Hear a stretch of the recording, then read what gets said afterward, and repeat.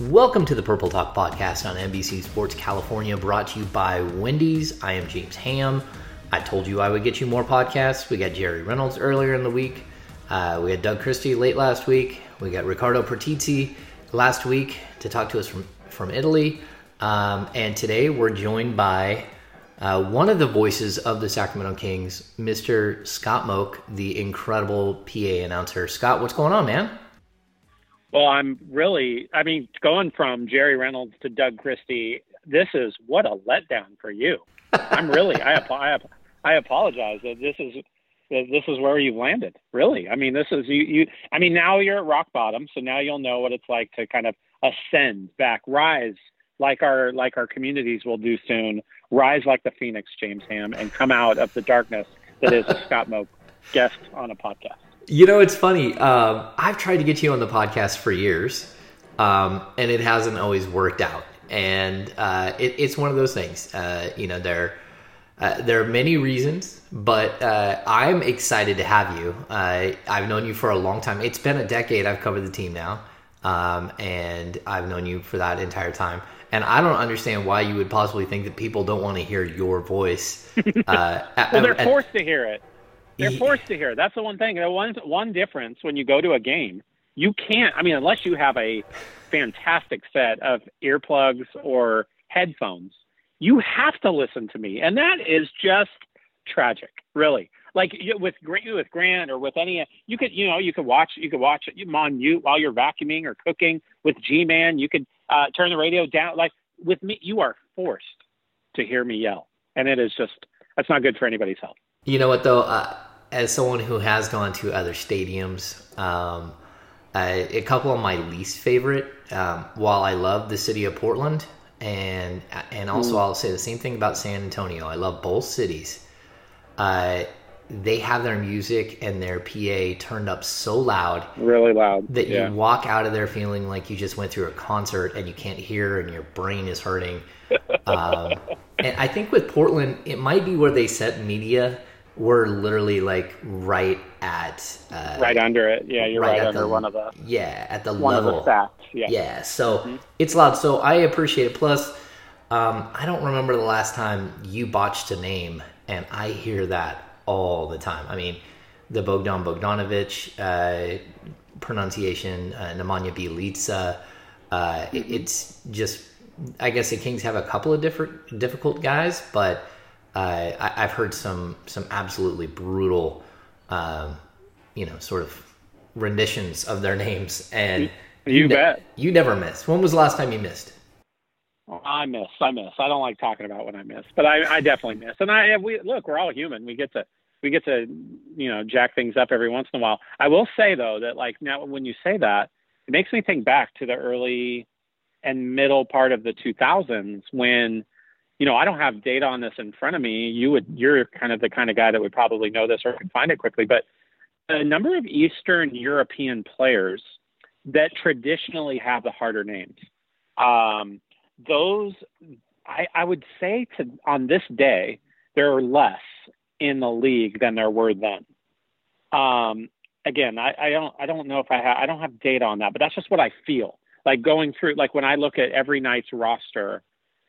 There are far less Eastern European players' names on a roster than there was back in, say, 2003 and 4 and 5. And those are the ones that are really difficult. The game, I think, has gone more global, more players from a wider variety of countries. But I think, in many cases, some of those names are probably, in some cases, easier to pronounce. But look, nowadays, by watching your telecast, by watching anybody, ESPN, by watching NBA TV, like we are hearing these names, even of these players. Giannis Antetokounmpo is the one that, obviously was the one that scared everybody out of their minds. But we now get to hear that so many times a day because of what we're consuming on our phones, on our televisions. So it really makes, it's probably made my job easier. The other part is like with, public relations, game relations staff on the other teams. I'll say the Toronto Raptors is the one that stands out to me the best. Is every single game that Toronto comes to town, their media relations, public relations guy will walk over And literally, he has this cool little sheet that he's created. He asked me very politely, very Canadian, in a very Canadian way. I don't even know what that means, but it just feels like it's a very polite Canadian way to ask me, do I need to go over any of the names? Am I feeling good about anything? Pascal Siakam, do I need to work that through? Anyone else that causes you any heartache as the announcer? And I'm like, no, sir, I've got it. Thank you so much. But like teams do that, and they have those people available. So if you're making mistake after mistake after mistake, bro, like come on, there's no reason for it. Now, what's the most, this is just a random, we're off on a tangent here, but what is the most difficult name I mean, Giannis clearly is extremely difficult, but was it like Nicolas Fidishvili or Jake Sakalidis? You know, like Jake Sakalidis, very good. Yeah. Who is the most difficult? Yeah, there was a player he was a Lithuanian player. I believe he spent probably the majority of his time on, I think it was the Cleveland Cavaliers. I'd love to I don't know if I'm fancy enough to pull it up on my phone and look, but his first name was Martinez, even though it didn't look like that because it had a Y in there. So it was like Martynnis or AS, right? So Martinez, but the last name was Andrew Scavicius. And it was, when you would see that thing either on his uniform or on my little piece of paper in front of me, it would I'm not so sure I didn't have a panic attack, like an announcer grade panic attack when I was ready to say that name. I need to look it up because one, I need to make sure he's Lithuanian. But second, oh my gosh, there it is. Can I spell it for you? Like, do you want me to spell this thing? Let's hear it. And it's got some of the markings that I'm not as familiar with over the tops of letters that I'm just going to roll right by. But it is ANDRIUSKEVICIUS.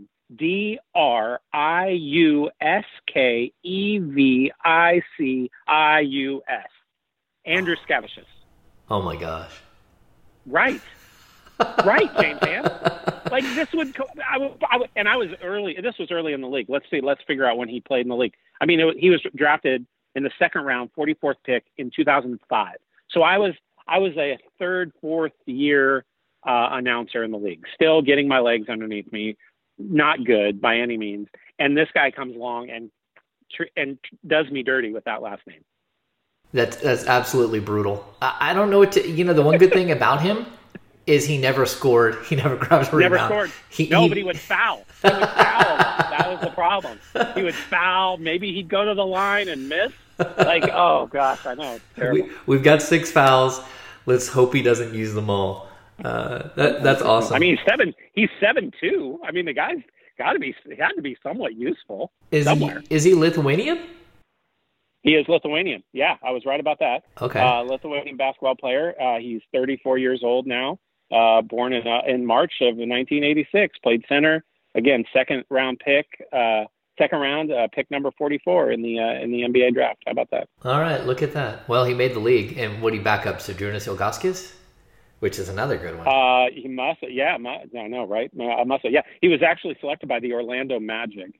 Okay. In 2005. So how about that? All right. Dude's so still playing though. Still playing overseas. Oh, well, I guess you know what? You can't teach 7 foot. There's always going to be a place somewhere for you to put stars on top of Christmas trees, change light bulbs. There's always going to be a spot for you somewhere. When clean a gutter, rain gutter, absolutely. Yeah. All right. So let's get to some of the real meat of the conversation. You and I were both there. The final, what ended up not being a game. Just the strangest evening I think I've ever been through, and we've had a couple of really, really weird ones in Sacramento. But just kind of take me through that night when the Kings were supposed to take on the Pelicans. We see at I think it's 6:31.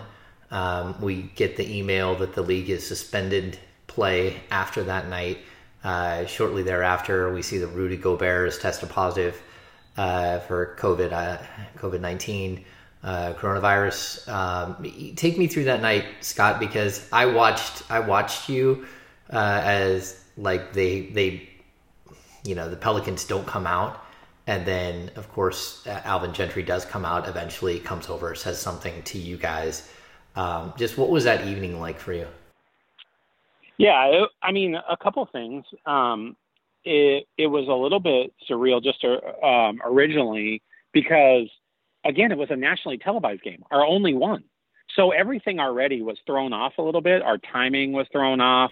The time people are arriving, everything was a little off kilter anyway. So it gave this sense of like this, it didn't feel the same, right? So nothing quite felt the same. I also felt like just coming into the arena at the time I did, there was this vibe that I know everybody was starting to get. The concerns were growing nationally, internationally, but of course in our country. And I think everybody was feeling a little bit anxious and unsure. And I think that was mounting, the days before, and certainly that game. And the decision whether or not to play, what do we do, and no one really having an answer. I think it felt like I felt some of that anxiety, stress, tension, whatever you want to call it, right from the moment I walked in. It just didn't feel as normal and natural as it usually does, especially for a nationally broadcast game where it's our only one. You roll out all the fun stops. Everything's going to be super great. We're putting on a show. It's Zion and De'Aaron and everybody doing their thing. So I don't know. It felt weird from the start for me. And then of course to get down there as we're getting closer and creeping up towards game time, to not have the Pelicans come out at a time when they are supposed to be out, and then that obviously the clock kept getting closer and closer to zero, what we call the blow off clock.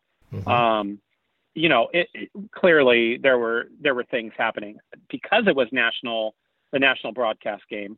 The representative from what's called the TOC, the timeout coordinator, he sits actually right next to me, right on my right in the chair immediately to my right. And then our game director, Maurice Brazelton, sits on the left. And for, I would say at about 30 minutes on the rundown clock is when you could tell they were having discussions that, clearly I wasn't in, but they were certainly managing things well and trying to communicate to everybody and anybody that needed to get word about kind of what the status was, what was happening. So they did an impressive job all the way from King's brass to, and the communications people to Mo Brazelton to the timeout coordinator for ESPN. I mean, they were all working very closely in accord, dual phones up to ears kind of thing. Like it felt, it was a little surreal then being kind of right in the middle of that. And then obviously as we got closer and closer and realized that New Orleans wasn't going to come out, I mean, that was pretty much obvious. I felt like to me as just a fan and a viewer, I kind of sensed that was the case. To hear then that one of the referees was somewhere a couple nights before, and that kind of playing into the line as well. Thank goodness Courtney Kirkland tested negative and didn't have COVID. I mean, all those things playing into into real time. It just felt icky, and it felt. That's why I ultimately think I'm so glad. I mean, in retrospect, I'm so glad the decisions was made all the way from the NBA to the ESPN to the Kings to New Orleans. That was the right thing to do. I mean, it clearly was. It was a hard decision. There's a lot of fans that were going to be upset. I mean, when I made the announcement, which was, yes, slightly surreal by saying it was postponed, I took a video of that moment. I don't know why I did that, but did. And like I even was very awkward in my own, like watching myself. I mean, I'm awkward anyway, like yelling and screaming on a nightly basis. But yeah, I knew it wasn't a normal thing that I was saying, due to the abundance of precaution. We're going to postpone this game. And immediately you heard it too, the chorus of boos. And I think those were for, I'll take 40% of them because people just like booing me is what I feel like they should. If they don't, they should. So 40% of those boos was just directed straight at me, and I'll take that. The remaining was just the unknown, people not knowing, like, what does this mean? Are we going to postpone later tonight, postpone tomorrow, postpone in a month? Like, what is it? And that's one of the challenges, I think, with this whole pandemic and the situation we're in is there's so much unknown. None of us know. And we are a country, especially in sports, that thrives on knowing where we're going, having our goals, having, these very clear plans of where we're headed, and we have none of it right now. And it just feels it's challenging to say the least to work in that kind of space. And so the unknown there that night, announcing all that, obviously leaving fans a little bit heartbroken that we weren't able to get a game in.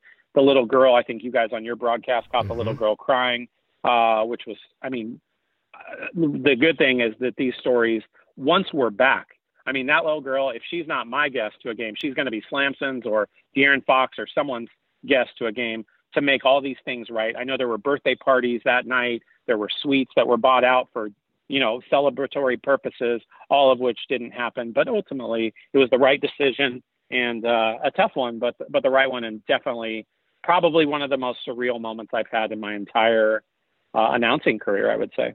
Yeah, it was weird watching people. First of all, they booed, and like they weren't booing you. I know that, but they were booing the announcement, and to watch that unfold.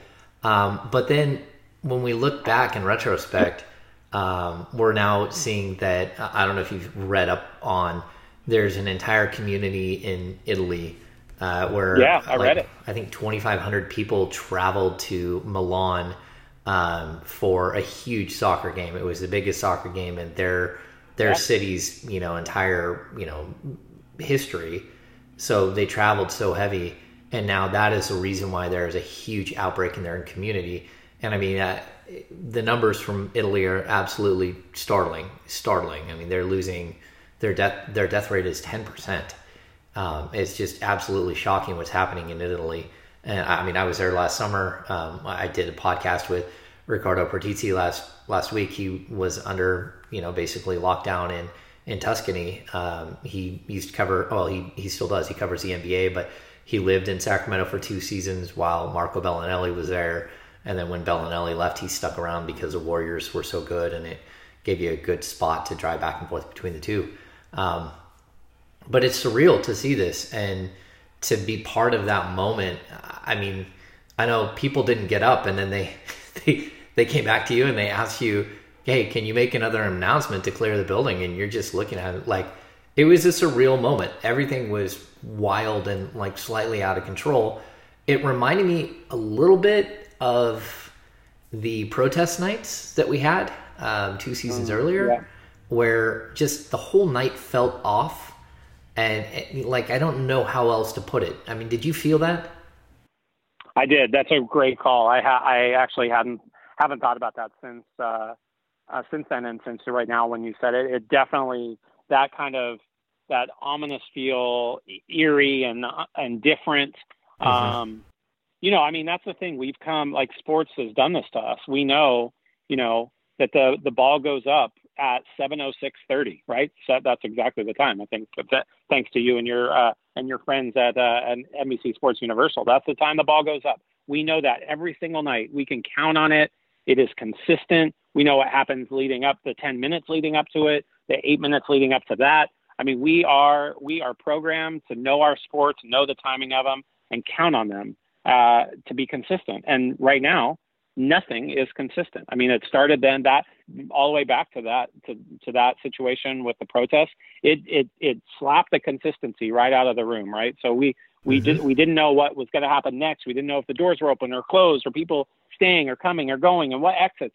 I mean, those are just scary moments. Luckily, that's where you really rely on people in those leadership positions and people who have done some of this, before, and luckily we got through that. We got through the postponement there, a couple weeks ago, and hopefully, soon we'll be talking about it. In the past, people will be recovering, and hospital systems will be able to help people in ways that we're used to seeing, and we're going to get back to basketball in real life. And I know people are struggling right now with jobs and the unknown and uncertainty, and my heart goes out to them. I know that we, my day job with the Republic, we're busy helping some people, especially the food insecure, elderly people who are homebound and at risk.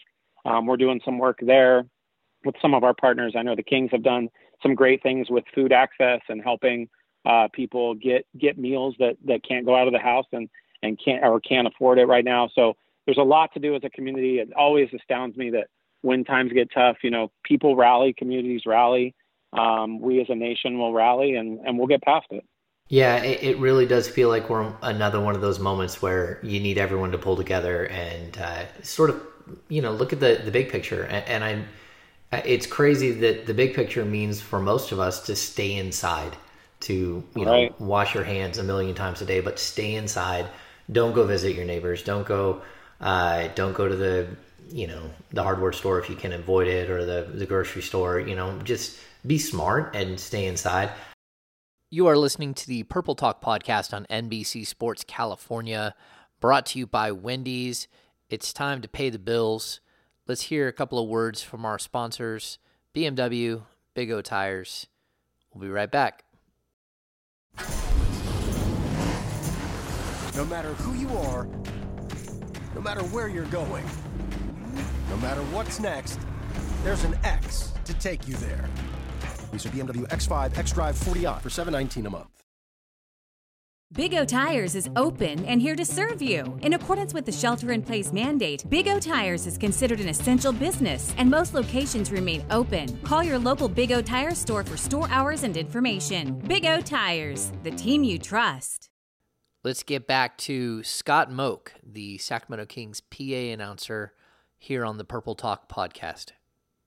Now, Scott, I'm going to ask you because, when you're there, I know you jokingly said that, people have to hear your voice. What would it be like for you to do your job with no fans? And have you thought of that? What it would be like for you to, because part of your job is to light the crowd up, is to get them involved, is to, scream to the people about what's happening. But what if there wasn't anyone there and we have to go forward with the NBA at least part of this season with no fans in the building? Yeah, I mean, Scott Freshour and I had a conversation as this was all happening, who's obviously the fantastic all-star, multi-time all-star MC and floor general out there when on the mic on game nights. He and I had that conversation about what that would be like. Look, I've announced a lot of basketball. I started with the Kings back in 2002, in some of the heyday, the glory years, as you remember, the golden years or whatever we call them. But before that, I was announcing, American River College women's basketball in Beaver Stadium or whatever they called it there at American River College with, 12 parents, a couple trainers and the teams. So I think I'll just channel kind of that, those experiences. It's interesting that they would think that the PA announcer would be a vital, I guess I can see it. I could make a case probably both ways that if they do a fanless game, I guess making sure players and everybody is aware of fouls and things. I don't know. It's super weird to think. And I don't think I would go full bore and now let's meet the starting five. I actually think they'd probably go straight into tip. To be honest, I don't think they do a lot of the fanfare that we get to do on game nights because it obviously is entertainment. Thank goodness for David Stern, who wanted that to be put in place decades ago. And sure enough, that's where we are today. May he rest in peace. But I'd probably turn into a little bit more of a narrator / informer meets public NPR. You're right. I think I'd have to go more of my NPR voice than my announcer voice. Yeah, I just can't imagine. I mean, Doug and Grant sitting courtside, and you're trying to paint the picture of what's happening, but the players can hear you. They can hear everything that you're saying. Right, that's right. I just don't know what that would be like. I mean, I'd almost want to be like, hey, put me up higher so I don't have to be like part of their conversation. So, I mean, it's something that I think people just haven't really thought about when it comes to, the way that the reality that we may have to go back to. Now, look, right. Let's not talk about all negative stuff. Let's talk about one of the. You've been doing this for a long time. So is it 18 seasons? Is that what we're at? Is that right? I'm not. You're the math guy. I started in '02, so 2002 was my. So the 2002-2003 season was my first one. And you took over for. His name was Ira Smith, so he did it for 2 years. They had an open tryout for the job in 2000. 100 and some odd 30 people tried out. I was one of the 4 finalists for the gig, and I didn't get it. They called me and told me, "You did great, but not. We're going a different direction." They chose Ira, who was he was an older gentleman, very very sweet, kind guy. Had that beautiful baritone voice that I do not have. Right, I yell a lot more and just have a totally different style. He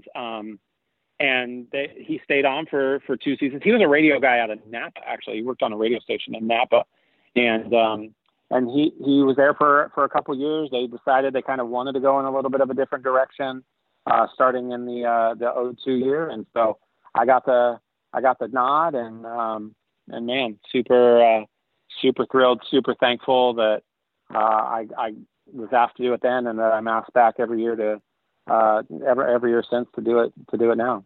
Yeah, and for people who don't know, it was after the first 15 years that the Kings were in Sacramento.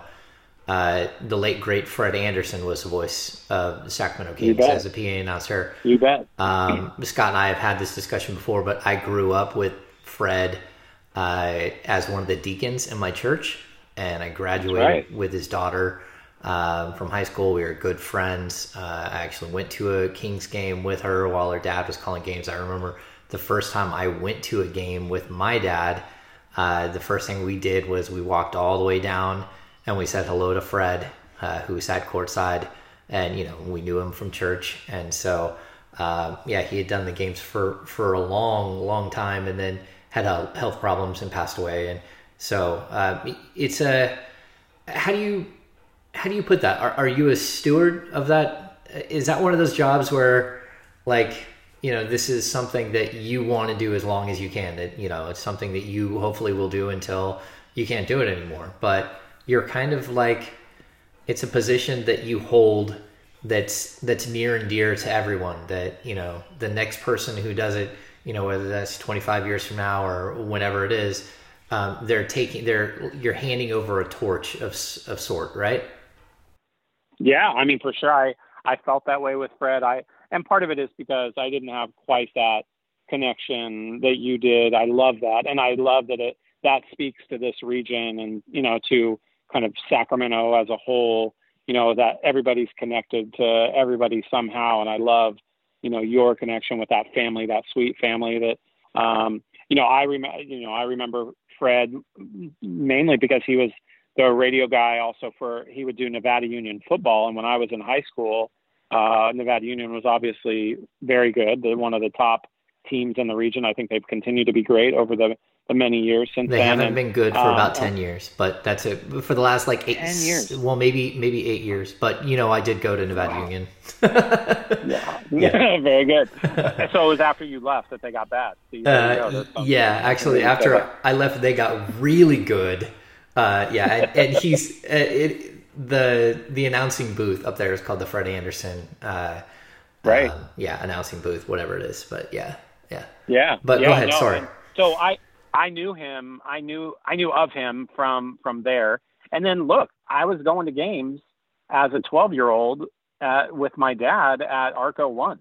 So I grew up. There were 2 announcers in my life that I was aware of. And heard. One was Fred Anderson, going to as many Kings games as my dad would take us to. I think we'd probably go to 5, 8, maybe 10 a year. He'd get tickets from people, or be a special occasion that we'd get to go. I can remember going to games as a little kid all the way up through high school and beyond. So that was a voice that just was ingrained in my brain, Fred's. And the way he called threes, the way he said Jason Williams, the way he called Corliss Williamson. I mean, I have those. The Rock, things that he would say, little catchphrases he would say, I have all that ingrained in my brain. The other is, my dad was an athletic director at Kennedy High School, where I went to school, and where I grew up in, on the gym and on the baseball field and on the football field as a little tiny kid.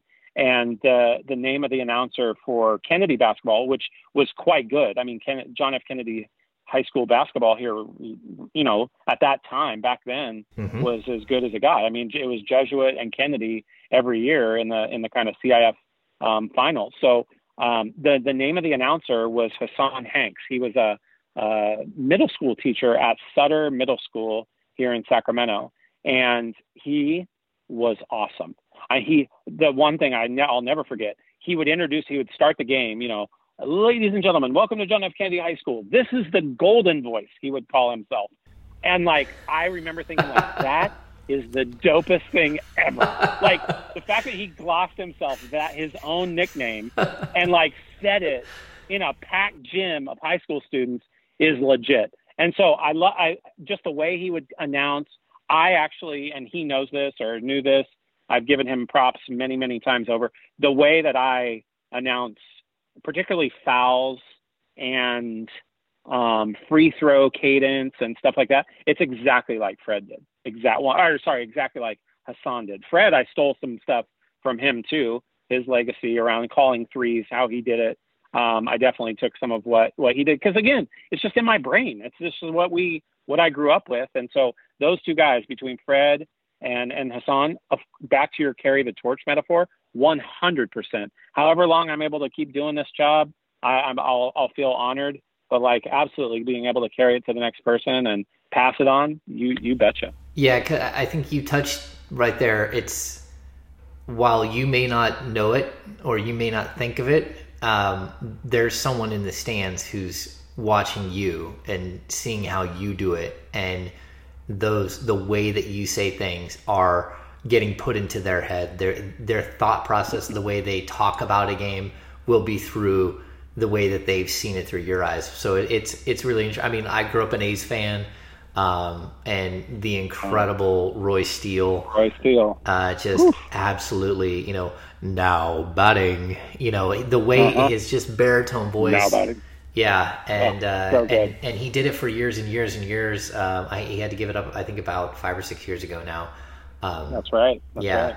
And last time I checked, he was in his 90s. I'm not sure. I'm pretty sure he's still around. I think I would have heard if he wasn't. But it's amazing how your ability to paint a picture for somebody adds to what's happening. So, I mean, it's pretty amazing that you get to be in that position to, again, storytell a little bit throughout the game. There's a moment that it's kind of been brought back. Well, it hasn't been brought back full frame out in the public, but you had a moment with Kevin Durant. And yes. Yeah, you had a moment. And you know what? The reason why I'm bringing it back is because, of course, Kevin tested positive for Corona, and like everything we've heard is he's okay. But you called. He got cut. He started bleeding, and you said it was an infectious disease timeout. Right? Yes. So the way that the NBA manual handbook, has listed that kind of timeout, because you want to, here now we're going to get a little technical and geeky, but I'm assuming at least you or one other person might dig this. But, there are things that we need to, how I say something is very important, because it could give, it could confuse people as to what's actually really happening. So one of those examples is, if I say an official's timeout, that actually means something different. If an official blows his whistle because he wants just a stoppage, there's there's water on the floor, there's sweat on the floor, someone spilled a beer in the corner, something like that. Calling that an official's timeout can actually confuse, because that's actually a term we use as a real timeout that isn't one of the teams. Yes. We could take a TV timeout that's basically derived from the official's timeout. So saying official's timeout, they've never really wanted us to do that, because again, it can confuse people. So the way that anytime you had a blood stoppage for someone was bleeding, got scratched, or there was blood, present on, whether it's on the uniform, on the skin, on the floor, it was called, literally categorized as an infectious control timeout. So for 10 years would announce that exact way, timeout for infectious control. And Dan would play, our brilliant audio engineer would play the Keep Bleeding by Leona Lewis, or Can't Stop he would have all these fun songs that he would play that would kind of correspond with that moment. Well, we did that. I said that. And I looked over and I saw Kevin Durant give me the side eye, and then walked over and asked me, what'd you say? And I told him, and I said, why, something like, why you don't like that? And he was like, no, I don't like it. And I'm all, well, I don't control those things. I don't get to choose what I say around that. And he kind of laughed at that, and he walked back on the floor. Ironically, and I think you probably remember this, it wasn't but a couple sequences later, De'Aaron gets popped in the side of the face. He has blood on his, coming either from him or someone else on his face. Same exact thing happened. And I said the same exact thing. Kevin Durant was on the bench at the time. They had taken him out. He stands up and he gives me the point. Yeah, buddy. All right. I see you. You do it both ways. He thought I was ribbing him or something. I, of course, wasn't. But yes, then it goes to where he says, me and that guy have a great relationship, which I got a lot of great comments about. I didn't realize I had a great relationship with Kevin Durant, but look, I will take it. I will take a great relationship with Kevin Durant, and I hope he's doing better today, and hope he's getting better, obviously, from a playability perspective. But that now looking back, the infectious control announcement, I'm sure, I can bet, maybe you and we already have a lunch bet on the table. We'll put another one on there that that some of the terminology around infectious control will change. You know what? I think it was just a moment, though. And I've had conversations with Kevin Durant on just me and him, which is rare to have, conversations with stars like that. I'd asked a question during the Oklahoma City collapse in the Western Conference Finals, and I asked something of him and Russell Westbrook in an NBA press conference, and they did not like it. Especially Russell Westbrook did not like it, and he stared me down walking out of the room wearing his Dare Leak outfit from Zoolander. So I walked outside and Durant was standing there, and I had asked him, if maybe him and Russ had really forgotten to move the ball, because they'd had, I think, 3 games in a row where the two of them had combined for 59 shots, which to me, that's staggering. 59 shots. I mean, in games like playoff games, you're talking maybe 82, 83 shots in a game. So I had asked him if, maybe that was part of the issue, and Russell did not like that at all. But Durant was standing there, and I walked over and said, hey, that wasn't a got you question. I was just asking literally for my own, question. Is there a way? Yeah. And he was very, very nice. He said, no, we're cool. We're cool. It's one of those things that when I came when I got here the first day, it was that I need you to shoot 30 times a game, no matter what. Every game, they want me to shoot 30 times a game. And, I rarely get to 30 shots in a game, but that's what they want. So I'm just doing what I'm supposed to do. What they want. Yeah. Yeah. And it was at that moment that I kind of realized that he didn't want to be there anymore, and that he probably wasn't going to be back with that team, just by the way that he said, what he had said about, that's not what I want, but that's what they want. And it puts a lot of pressure on somebody. So I think coming to a team like the Warriors, like he did, where you're still a number one option, but you're a number one option with a team with 2 number one options and a really high level number 2 option and a really decent number 3 option, so all of a sudden you've got all of these players around you that can support you. But really an interesting dude. So I'm glad you had that moment with him. And that leads me to really my last question. What's your favorite moment? You've done this a long time, or maybe a handful of favorite moments that just stand out to you that you go, you know what? If NBC Sports California can get the game footage from this game, I would love to have that there. Ooh, wow. So, and I appreciate one. I'll say, just as a fan of yours and your network, what you guys are doing right now with everybody at home and putting all those games on the air is spectacular. I think, people are longing for sports. They need the outlet. They need the distraction. And so you guys doing that is fabulous. I think you've got a couple of good ones, especially kind of, some of those recent ones that we broke the heart of many teams with some of those comebacks, those bogey buzzer beaters. Obviously going to be exciting to watch over the next couple of weeks. I'd be lying if I didn't say that it wasn't the Vivek, this is your team, first game back after the sale in old Sleep Train. It was the start of the new history of the Sacramento Kings, right? It was the first first game of our new path. Being there for that and experiencing that from where I sit, and just all the emotion and energy and pent up, all those just years of feeling so uncertain and anxious about, is the team coming and going, and are they going to sell? Are they not? Just all of that was put to rest in one moment, and getting to celebrate that with all these people, all these Kings fans who have stayed with this team for all these years. That was awesome. That was for sure my number one game, and probably I think will always be because of just what was behind it. I say this, I can't wait for us to get back to the playoffs, just because there are now fewer and fewer and fewer people that actually remember us being in the playoffs.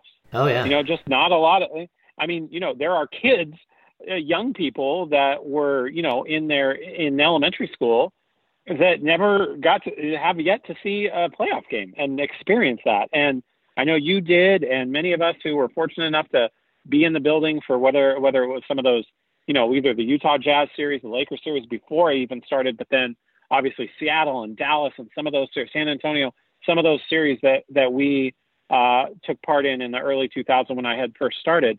There is just a different vibe in those games. And I do appreciate when people can call it out, especially now with Twitter. You can kind of see how people are feeling, when a game, particularly, it's a really high intensity game, whether it's a Lakers game, a Warriors game, or something like that. And people will say, this feels like that playoff atmosphere. Yeah? This has a playoff feel to it.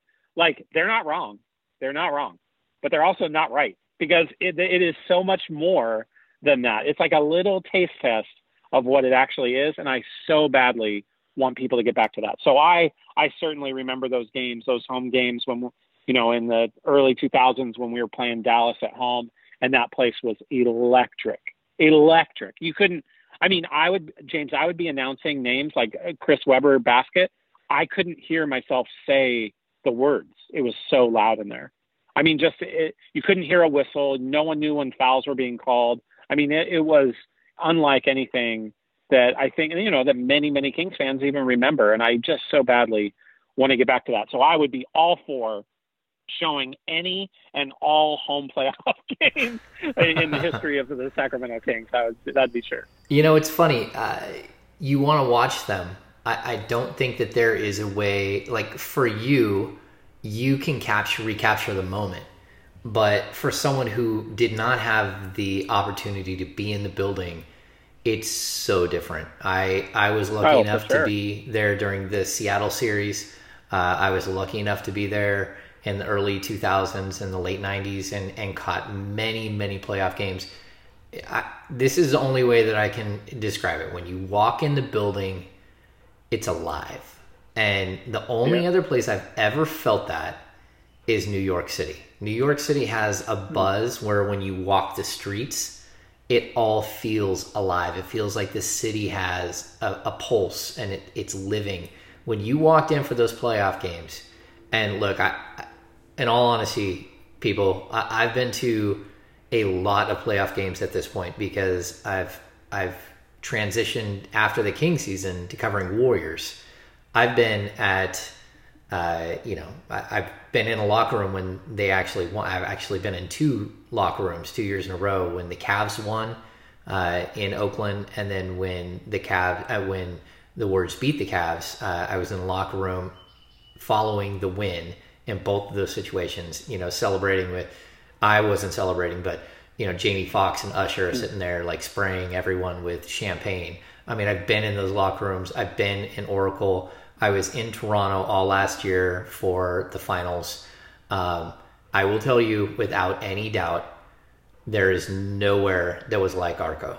And the fans during those times, if the Sacramento Kings finally make it, when they finally make it, I hope that can be replicated. It may have been something special about Arco and the way it was constructed, but I still think the fan base here is so good that it just, I don't know how else to describe it, Scott. Like, you walk in and instantly the hair on your neck, the hair on your arms, on your legs, it stands up. You feel like it's static electricity. There's something in the air, and it's just wild. So I hope they get to see what we felt, because you won't get to feel it through the TV watching a replay, but you understand what I'm saying, right? I understand. I felt it, and you're totally right. There's no way to really relive it. Through the TV is close, but that it's just why it's so important we get back there eventually. And I know we will. I know we will. We'll be there soon. And I hope everybody gets to experience it the way you and I did, because those are just those memories, those sports memories that, they just don't die. They'll always be with us and are so special. So I feel fortunate to have been part of those. Yeah. And you want your kids to feel it. My oldest son was born on May 8th, 2003. That was a day that Chris Webber took a bad step and blew out his knee. He's never, as an infant, he got to see playoff basketball. He's got to live vicariously through me going to NBA finals and going to all these other games, but he's never got to experience it. And it's something that, like, as a fan, you want to be able to experience. I was in the stands when Derek Jeter made the play on Jeremy Giambi at home, in Oakland. And, those are moments where you never forget. Like, it's something special, something different, a shared experience. So I hope we get back to that soon, Scott, because not just playoffs, but get back to basketball. Get back to the, 17,616, whatever it is at the new building, all cheering for one thing. And it's just a lot of fun, and I hope we get back to it as soon as possible. Amen to that, brother. All right. Well, Scott, I've been going back to this. I used to do this all the time. So, but because of the times we're in, I'm just going to give you do you have any final thoughts? Is there anything else you'd like to tell fans that are listening to the podcast? In these times, it's obviously, this is a little strange that we're all having to do our part, but like everybody is saying, and thank goodness for people like you, your network, like I said, giving some people some distractions, like hopefully, sitting in or going on a run, while social distancing or physical distancing, I'm trying to call it now, because we all need social. We can't socially distance ourselves. We need to physically distance ourselves. I heard that and I liked it. So, giving people the chance to listen to this stuff, to go back down memory lane, to watch sports, to be connected to others in the sporting universe, like that's what's make us smile, take us back to a good spot. So, very thankful for you, your network, what you're doing. I appreciate how you do your job. I appreciate our friendship. I also am very, very much looking forward to our lunch date that you owe me for a bet that we will take up on our next podcast. That's right. A bet we will take up. I owe lunch, people. I owe lunch. It was a good bet, though, and I was ahead for quite a while. Yeah. 6 minutes into the first quarter, you were ahead. That's right. All right. Well, that's going to do it for this edition of the Purple Talk podcast on NBC Sports California. Thanks for tuning in. We'll be back very soon with another podcast. I'm already lining up my guests for next week. We got to feed the beast here. I know you guys need content. I know you need something while you're on your treadmill, not in your cars anymore, so that's a little different. But thanks for tuning in. So for Scott Moak, the legendary PA announcer of the Sacramento Kings, I am James Ham. Thanks for tuning in to the Purple Talk podcast.